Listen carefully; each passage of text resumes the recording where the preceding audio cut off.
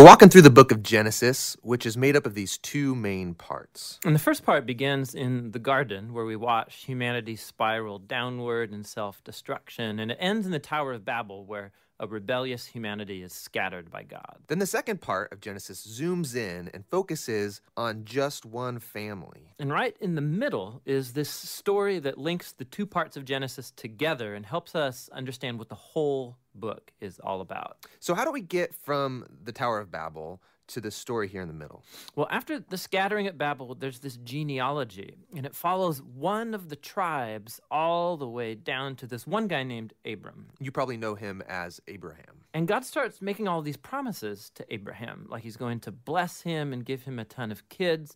And he says that through him and his family, all the nations of the earth are now going to find God's blessing. So basically, God is trying to restore humanity back to the goodness of the garden and to his original intentions for the world. So it's like his rescue plan for humanity. And that's why the whole second half of Genesis is about this one family. And so you have Abraham, and then he has his son Isaac, who has Jacob, and then Jacob has 12 sons. And to each generation, God renews his promise to bless them and all nations through them. So because of this promise to use this family to rescue the world, it's pretty easy to read these stories as examples of how to be a good person. But actually, for the most part, this family is totally dysfunctional. So for example, let's go back to Abraham. This whole story is about God giving him and his wife Sarah a family, but two different times. He basically gives Sarah away to other men by denying that she's even his wife. And then Sarah gets impatient about having a son, and so she makes Abraham sleep with her servant girl, which then causes all of these other problems in the family. So they get really old, and you begin to think that there's no way they're going to have a kid of their own. But then, miraculously, they do. It's Isaac. And Isaac, he has two sons, Esau and Jacob, and it seems like things are going pretty good. But Jacob, the younger brother, wants the family's inheritance, which belongs to Esau, the older brother. So he devises a plan where he's going to steal it from his father, Isaac, who at this point in the story is now old and blind. Which, who does that? Horrible, stealing from your blind father. Yeah, and then he just takes off.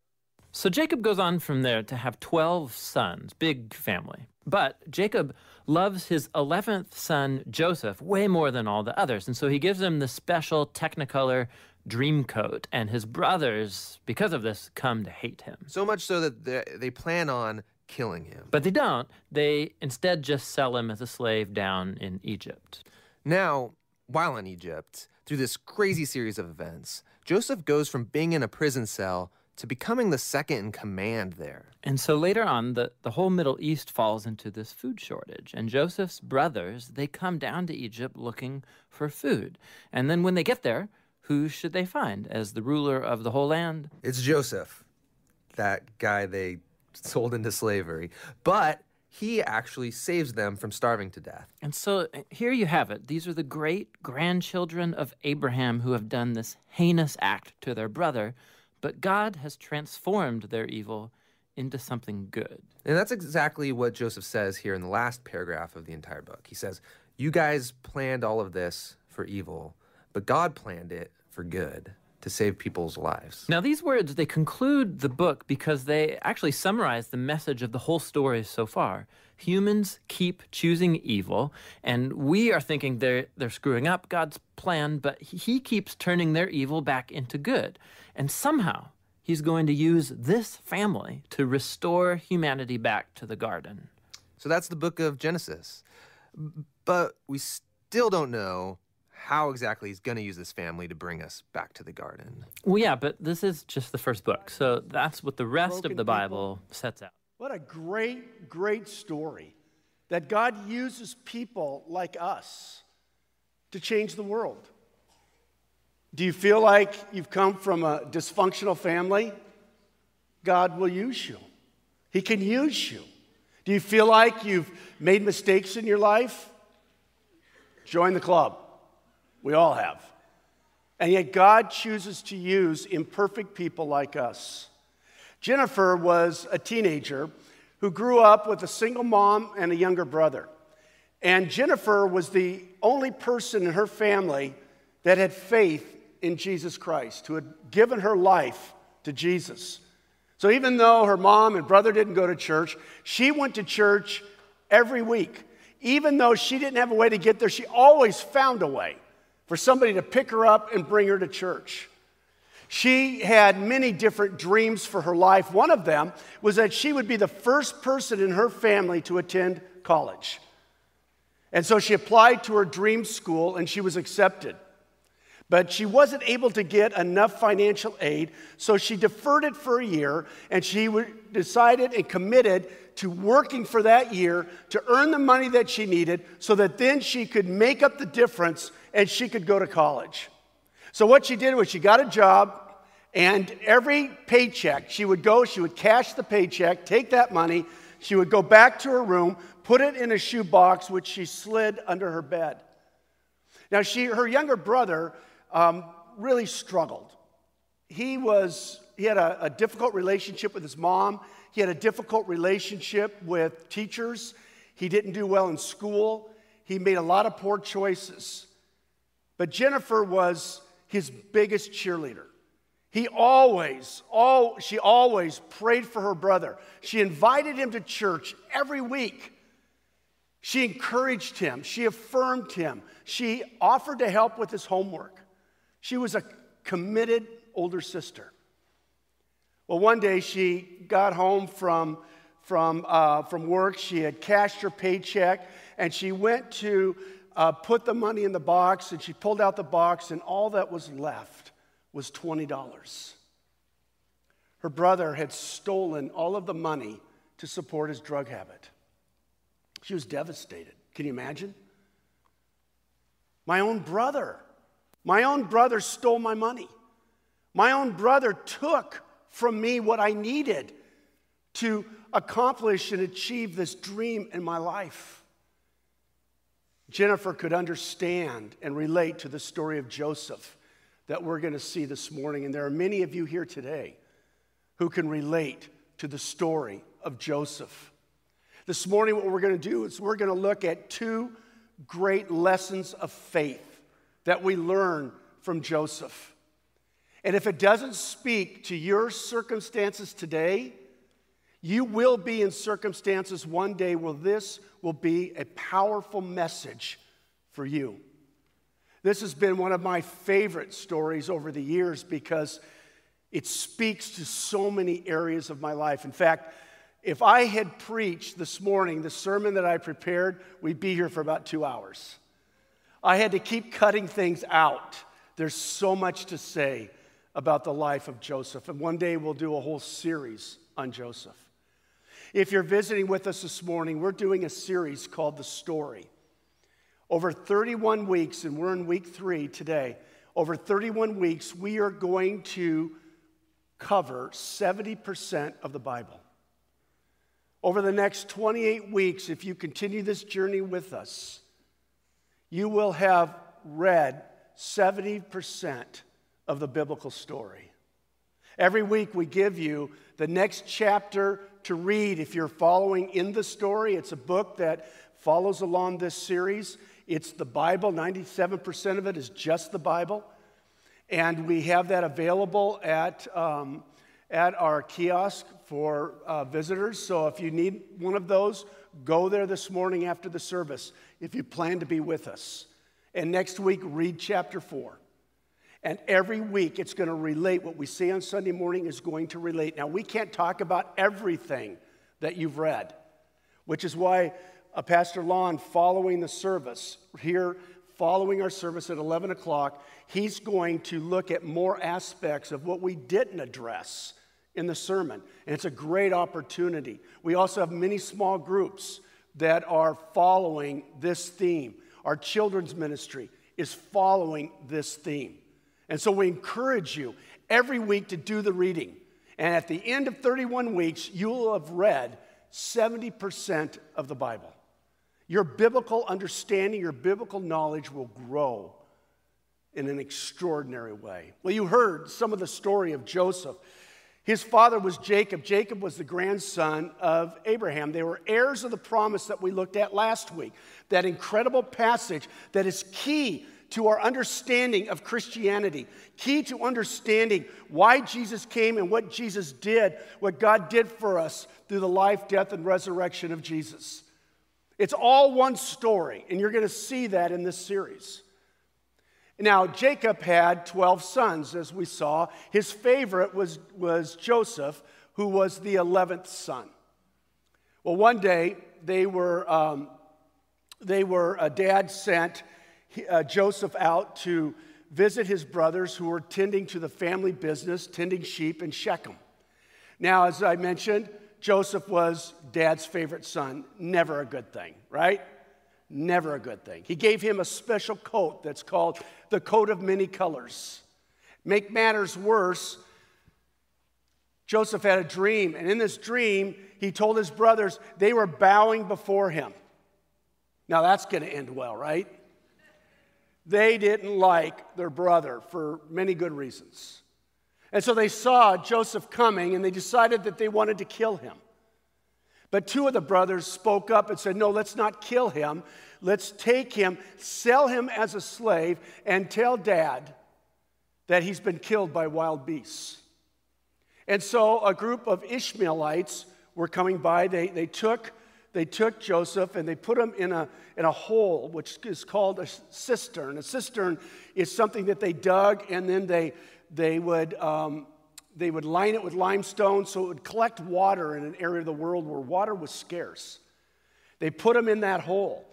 And when the Ishmaelites were coming by, they sold him to the Ishmaelites, and they took him down to Egypt. Now remember, the Ishmaelites, who was the son that came from Abraham and Sarah's servant? What was his name? Ishmael. When we don't live in the way that God wants us to live, there are consequences. And we see this happening in this story here today. So the Ishmaelites take him down to Egypt, and they sell him to a man named Potiphar, who's a powerful man in Egypt. And he becomes a slave in the home of Potiphar. Now, from this, what we want to do is we want to talk about two incredible lessons of faith. Friends, I want you to really live into this story this morning. I want you to open your heart and your mind, because if this doesn't relate to your circumstances today, it will relate to your circumstances at some time. Here's the first thing that I want you to see, and that's this. Bloom or be faithful where you are planted. Bear fruit in the circumstances that you find yourself in today. Now, I think that's very hard for most of us. One of the things that I often find we do as people is we play the if-then game. If my circumstances change, then I'll get serious about God. If my marriage gets better, then I'll get serious about God. If I get out of this job and get a better job, then I'll get serious about God. If I get married, then I'll get serious about the Lord. We play that game all the time. And what God wants us to do is, regardless of our circumstances, regardless of our situation, the Lord wants us to be faithful in every circumstance that we find ourselves in. Maybe for you, it's poor health. And what happens to so many of us is when we don't like our circumstances, we give up, or we get angry, we get bitter at people, bitter at God, and we say, no, okay, when my circumstances change, then my attitude will change. No. What we see in Joseph is Joseph was a man who decided and was determined that regardless of his circumstances, no matter how easy or how difficult they are, I am going to be faithful to God. I'm going to be faithful in the place that I am planted. What is going on in your life right now that you say, this is not good? I don't want this to be my situation. I don't want this to be my circumstance. Maybe you long to be married one day. Your heart's desires that you would be married and you don't see prospects. and you're frustrated and you're angry with God. And yet the Lord is saying, I want you to be a faithful servant in that very place that you are now. Be faithful where you are now. Be fruitful where you are now. Be loyal where you are now, because I want to bless you. Well, what does it look like to bloom where you are planted? Well, we see this in the life of Joseph. But here we see that Joseph was sent to prison. Things go from bad to worse for Joseph. What happens is he is rising in the house of Potiphar because of his faithfulness as a servant. He's blooming in the very place, he's being fruitful in the place where he's planted, even though nobody wants to be a slave in any situation. But he's faithful to God in the midst of that. And then what happens is he rises to a place of prominence, and just when things are looking good, just when things are getting better, Potiphar's wife makes a false accusation against Joseph, and Joseph now has been thrown into prison. Listen to what happens when he's in prison. But while Joseph was there in the prison, the Lord was with him. He showed him kindness and granted him favor in the eyes of the prison warden. So the warden put Joseph in charge of all those held in the prison, and he was responsible for all that was done there. The warden paid no attention to anything under Joseph's care because the Lord was with Joseph and gave him success in whatever he did. What would happen? How would you respond to that situation? You've been sold by your brothers into slavery. You've been falsely accused and sent to prison. How many of us would just be bitter and angry? How many of us would say, Lord, I've tried it your way. I'm doing it my way now. I'm going to ignore you. I'm just going to forget about you. I'm not going to work hard. I'm not going to try to honor you and glorify you in this place. I'm just going to live for myself. Joseph doesn't do that. He honors God even though his circumstances are so challenging and so discouraging. He doesn't give up. He doesn't give up. Have you given up? Have you given up on your marriage? Have you given up on a relationship with someone in your life? Have you given up on because of difficult circumstances? Or are you saying to the Lord, I will be fruitful. I will honor you even in this situation. So what does that look like? Well, first of all, let me just go back. Seek to honor God no matter what your circumstances. Seek to honor God regardless of your circumstances. What does it look like to do that? What does it look like if you're in a difficult marriage at this point? Things are difficult, things are challenging. You're in a difficult job. Your health is challenging and difficult. What does it look like for you to honor God and to be the best disciple, the best servant of Jesus that you can possibly be in that circumstance and in that situation? What would that look like? Here's a second thing that I want you to see. Live in the world without being part of the world. This is something I've never paid attention to, but as I read through the passage this past week, the passages that we read, this struck me.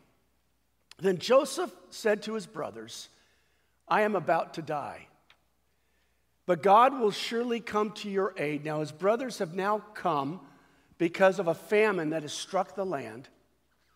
And they have come to Egypt to get food. They think their brother's long gone. And lo and behold, they discover, when Joseph reveals himself, they discover that Joseph, the brother that they sold to slavery, has control over their destiny. He's the one who can say, no food for you. Eventually, Joseph is released from prison, and he rises to a place of prominence in Egypt. He has power to pay back his brothers for what they have done. But he doesn't, and we'll say more about that in just a moment. But listen to what he says. I'm about to die, but God will surely come to your aid, and take you up out of this land to the land he promised on oath to Abraham, Isaac, and Jacob. Wow. You see, he chose to live and be faithful to God while he was living in this world. Now, something struck me as I looked into this passage deeper. I want you to hear this. He lived to be 110 years old. For 93 of the 110 years, he lived in Egypt, but he never became an Egyptian. People of Egypt worshiped many gods. People of Egypt were very fickle about their worship. They had many different gods depending on their circumstances. But Joseph, living in that community, living in that worldview, what did Joseph do? He remained faithful to the worship of the one true God. Friends, we live in a world that worships many different gods. We live in a culture, as I'll describe in a moment, that worships many different gods. We worship whatever it is that we love most. We worship whatever it is that we are most committed to. We worship whatever it is that we give our hearts to. Joseph never gave his heart to the gods of Egypt or to the culture of Egypt. He married an Egyptian wife. He served the Pharaoh of Egypt. He served in the government of Egypt. He was honored for being a great man in Egypt. But he never was an Egyptian. He remained faithful to God. And at the very end of his life, and I'll say more about this in a moment, he gives instructions about taking his bones to the promised land. For he is still committed to the promise, to the covenant that God had made with his grandfather, great-grandfather, Abraham. Friends, we live in a world and in a culture that worships many gods. Now, we don't have, in our culture, we don't tend to have the kinds of gods that they had in Egypt. But here are some of our gods. Money. Do you think money is a god of our culture? Absolutely it is. Possessions. How do I know that I'm rich? Well, look what I own. When God describes wealth as the nature of our relationships, first with him and then with others. We define in our world our wealth by what we own, what we drive, the house we live in. And so we seek money. And we pursue it with everything that we have. We are encouraged in our culture to make ourselves our own God. Most of us are more committed to ourselves than we are to the God we claim to worship, to the God that we claim to follow. And we put our desires ahead of the will of God in our life. In fact, we even want God to serve us rather than our serving him. Friends, that's the worship of a God of our culture. You're willing to do whatever it takes to get what you want in this world, be it money or power or possessions. Friends, there are many different gods in our culture today. We live in a culture of compromise. We live in a culture of political correctness so that we can no longer speak God's truth to people without being isolated and rejected. Are we going to serve our world, or are we going to serve the King of Kings and the Lord of Lords? Joseph, in the midst of all the pressures that you and I find ourselves in our culture, he continued to worship and to serve the one true God.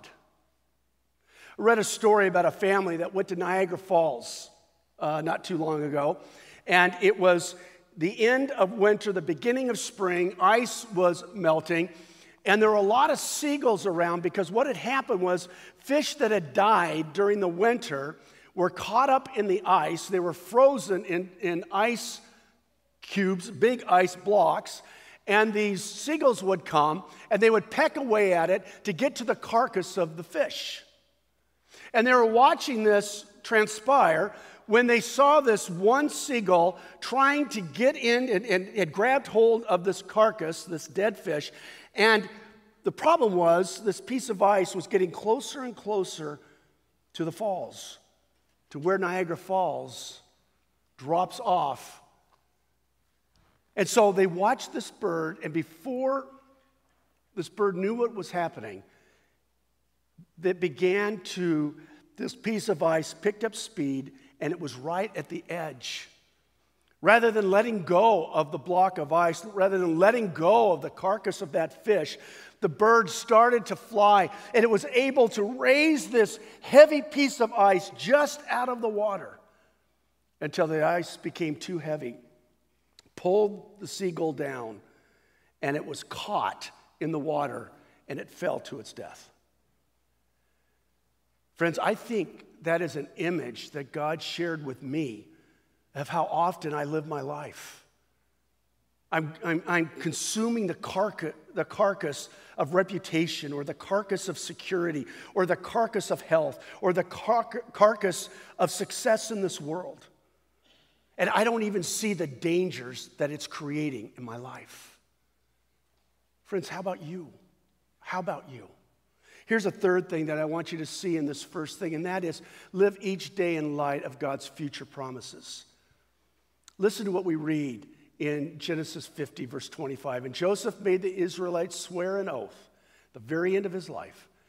And he said, God will surely come to your aid, and then you must carry my bones up from this place.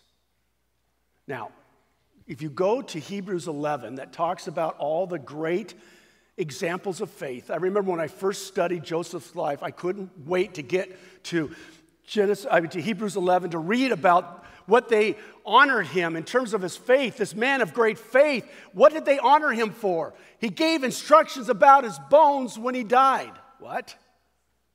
That's his great act of faith. All these incredible things he did, that's how they honor him. He gave instructions about his bones. Until you dig deeper, here's what it means. God had made a promise. Joseph may not have been able to see how God could ever fulfill that promise, but God had made a promise. And that promise was that they would go to the land of Canaan. Now they were in Egypt, but they would go to the land of Canaan and they would become a great nation. Joseph believed the word of God. Joseph believed the promise of God. He believed that that word would come to be true. And so before he died, he said, don't bury me in a pyramid. Don't bury me in an Egyptian tomb. Take my bones, have them ready to go. Put them in a box, have them ready to go, so that when God restores the nation to Egypt, from Egypt to Canaan, you will take me back to the promised land with you. Friends, I want to live that confident in the promises that God has made to me. He has promised an eternity with him. I want to live today in light of that promise. He has promised so many things, and I want to live each moment and each day in light of knowing that those promises will be fulfilled. Do you know the promises of God? Are you living each day in light of your confidence that God has the power and God has the character to fulfill those promises in your life? Are you sold out? Are you in all the way? Do you have just 1 foot in and 1 foot out? Or are you in all 100% of who you are? I want to be all in. Here's a second great example of faith. And this really struck me. Thrive in the here and now. How do we do that? How do we thrive in the here and now when we're sitting as a slave in Potiphar's home? How do we thrive and live now fully when we're living and rotting in a prison cell? How do we thrive and live the life that God created us to live fully, joyfully, powerfully, when our circumstances aren't what we wanted. Maybe you're struggling in a relationship. Maybe you're struggling financially. Maybe you feel like your job just doesn't fit you and it's dead end. Whatever it is in your life, how do you thrive in the midst of that? Well, we see a couple things from Joseph. Ask God to give you his perspective and then look for his blessings. God, give me your perspective on what I'm dealing with in my life right now. And Lord, bless me in the midst of it. I had never paid attention to these few verses before. Genesis 41, 50 to 52. Listen to what it says. Before the years of famine came, okay, so this is, Joseph is now out of prison. He's been made through, you read about it, through a variety of different encounters and experiences. He's been made an official of Egypt. His brothers have not come back. There's been no restoration for what happened to him. So here's what happens. 2 sons were born to Joseph. He named his firstborn Manasseh, and he said, "It is because God has made me forget all my trouble and all my father's household." The second son he named Ephraim and said, "It's because God has made me fruitful in the land of my suffering." The names of his sons scream joy and faithfulness to God in the midst of hard situations. Can you imagine the depth of that faith? Listen to what he says. Manasseh literally means, that name literally means causing to forget. What does he say? It's because God has made me forget all my trouble in my father's household. Now that doesn't mean forgetting that I don't remember. That's how we tend to think of it. That's not what that meant. Forgetting meant what they did to him no longer had power over him. Because what he understood was that God was in control of his journey. That God was the one leading his journey. So what his brothers had done to him had no power over him anymore. That's what it means when he says, "I forget." It doesn't affect me anymore. Many of us have had experiences from our past that have been destructive, that have been difficult, and they still plague us to this day. Manasseh, cause to forget. God, how can I live tomorrow in light of being healed from yesterday? How can you free me from what happened so that it no longer has power over me? How can I heal from the bitterness and the resentment that I feel over what was done to me? How, God, can I live like Joseph lived? And Ephraim, it is because God has made me fruitful in the land of my suffering. God has made me fruitful, Joseph said. Fruitful. You see, in a life that we look at and we say, how could anything good come from this? Joseph looks at all that happened to him and he says, God has made me fruitful. That is a perspective that I find rare in anybody, including Christians today. Many of the women here were at the conference this past weekend. You heard the story of Johnny Erickson Tata. And in the midst of excruciating pain, physical pain that she experiences every day, she lives with this incredible perspective. Ephraim, God has made me fruitful, even in the midst of my suffering. Katie, we were going to name you Ephraim, but Mom wouldn't let me, okay? And then second, choose to trust that God will use every life experience for his purpose.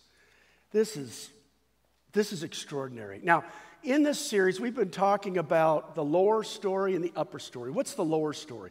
The lower story is our story. This morning, it's Joseph's story. See, we can't see into the upper story to know what God's doing, because that's the upper story, is what God is doing. And we can't often see that from where we are here. Joseph didn't know all that was going on. He didn't know when he was languishing as a slave and then as a prisoner. He didn't know what God was doing. He had no idea. But he trusted that God had a plan and a purpose and a design. And so his brothers come to him, and they're asking for food because the famine has affected them.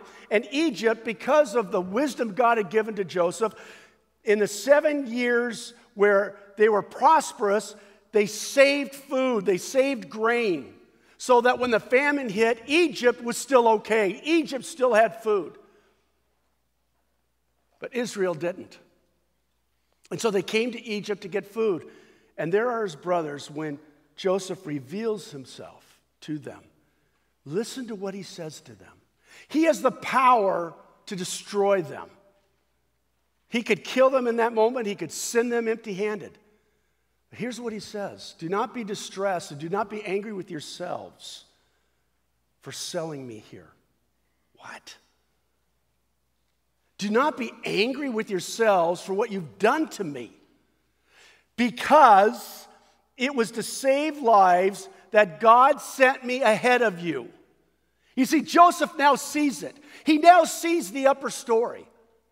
God had used these circumstances to send him ahead so that when the nation was starving to death, Joseph would be in a place where he could save the nation, and the plan of God through this nation would continue for generations to come. Are you going through difficult circumstances? What if God is going to use those circumstances for his glory? What if God has a plan and a purpose and a design? What if God is doing something that you cannot see from the lower story? So then, it was not you who sent me here, Joseph said, but it was God. He made me father to Pharaoh, lord of the entire household, and ruler of all Egypt. Friends, I want to be that person that has that perspective before I see the upper story. I want to be that person that can, and I struggle with this, and I want to be that guy who can trust God when I don't see the whole story, when I don't understand God's perspective, and I don't see the upper story. My dad struggled a lot in his younger years. He struggled because he had a mom and a dad. His dad abandoned the family. His mom gave him up to a grandmother, and his grandmother didn't like him, didn't want him.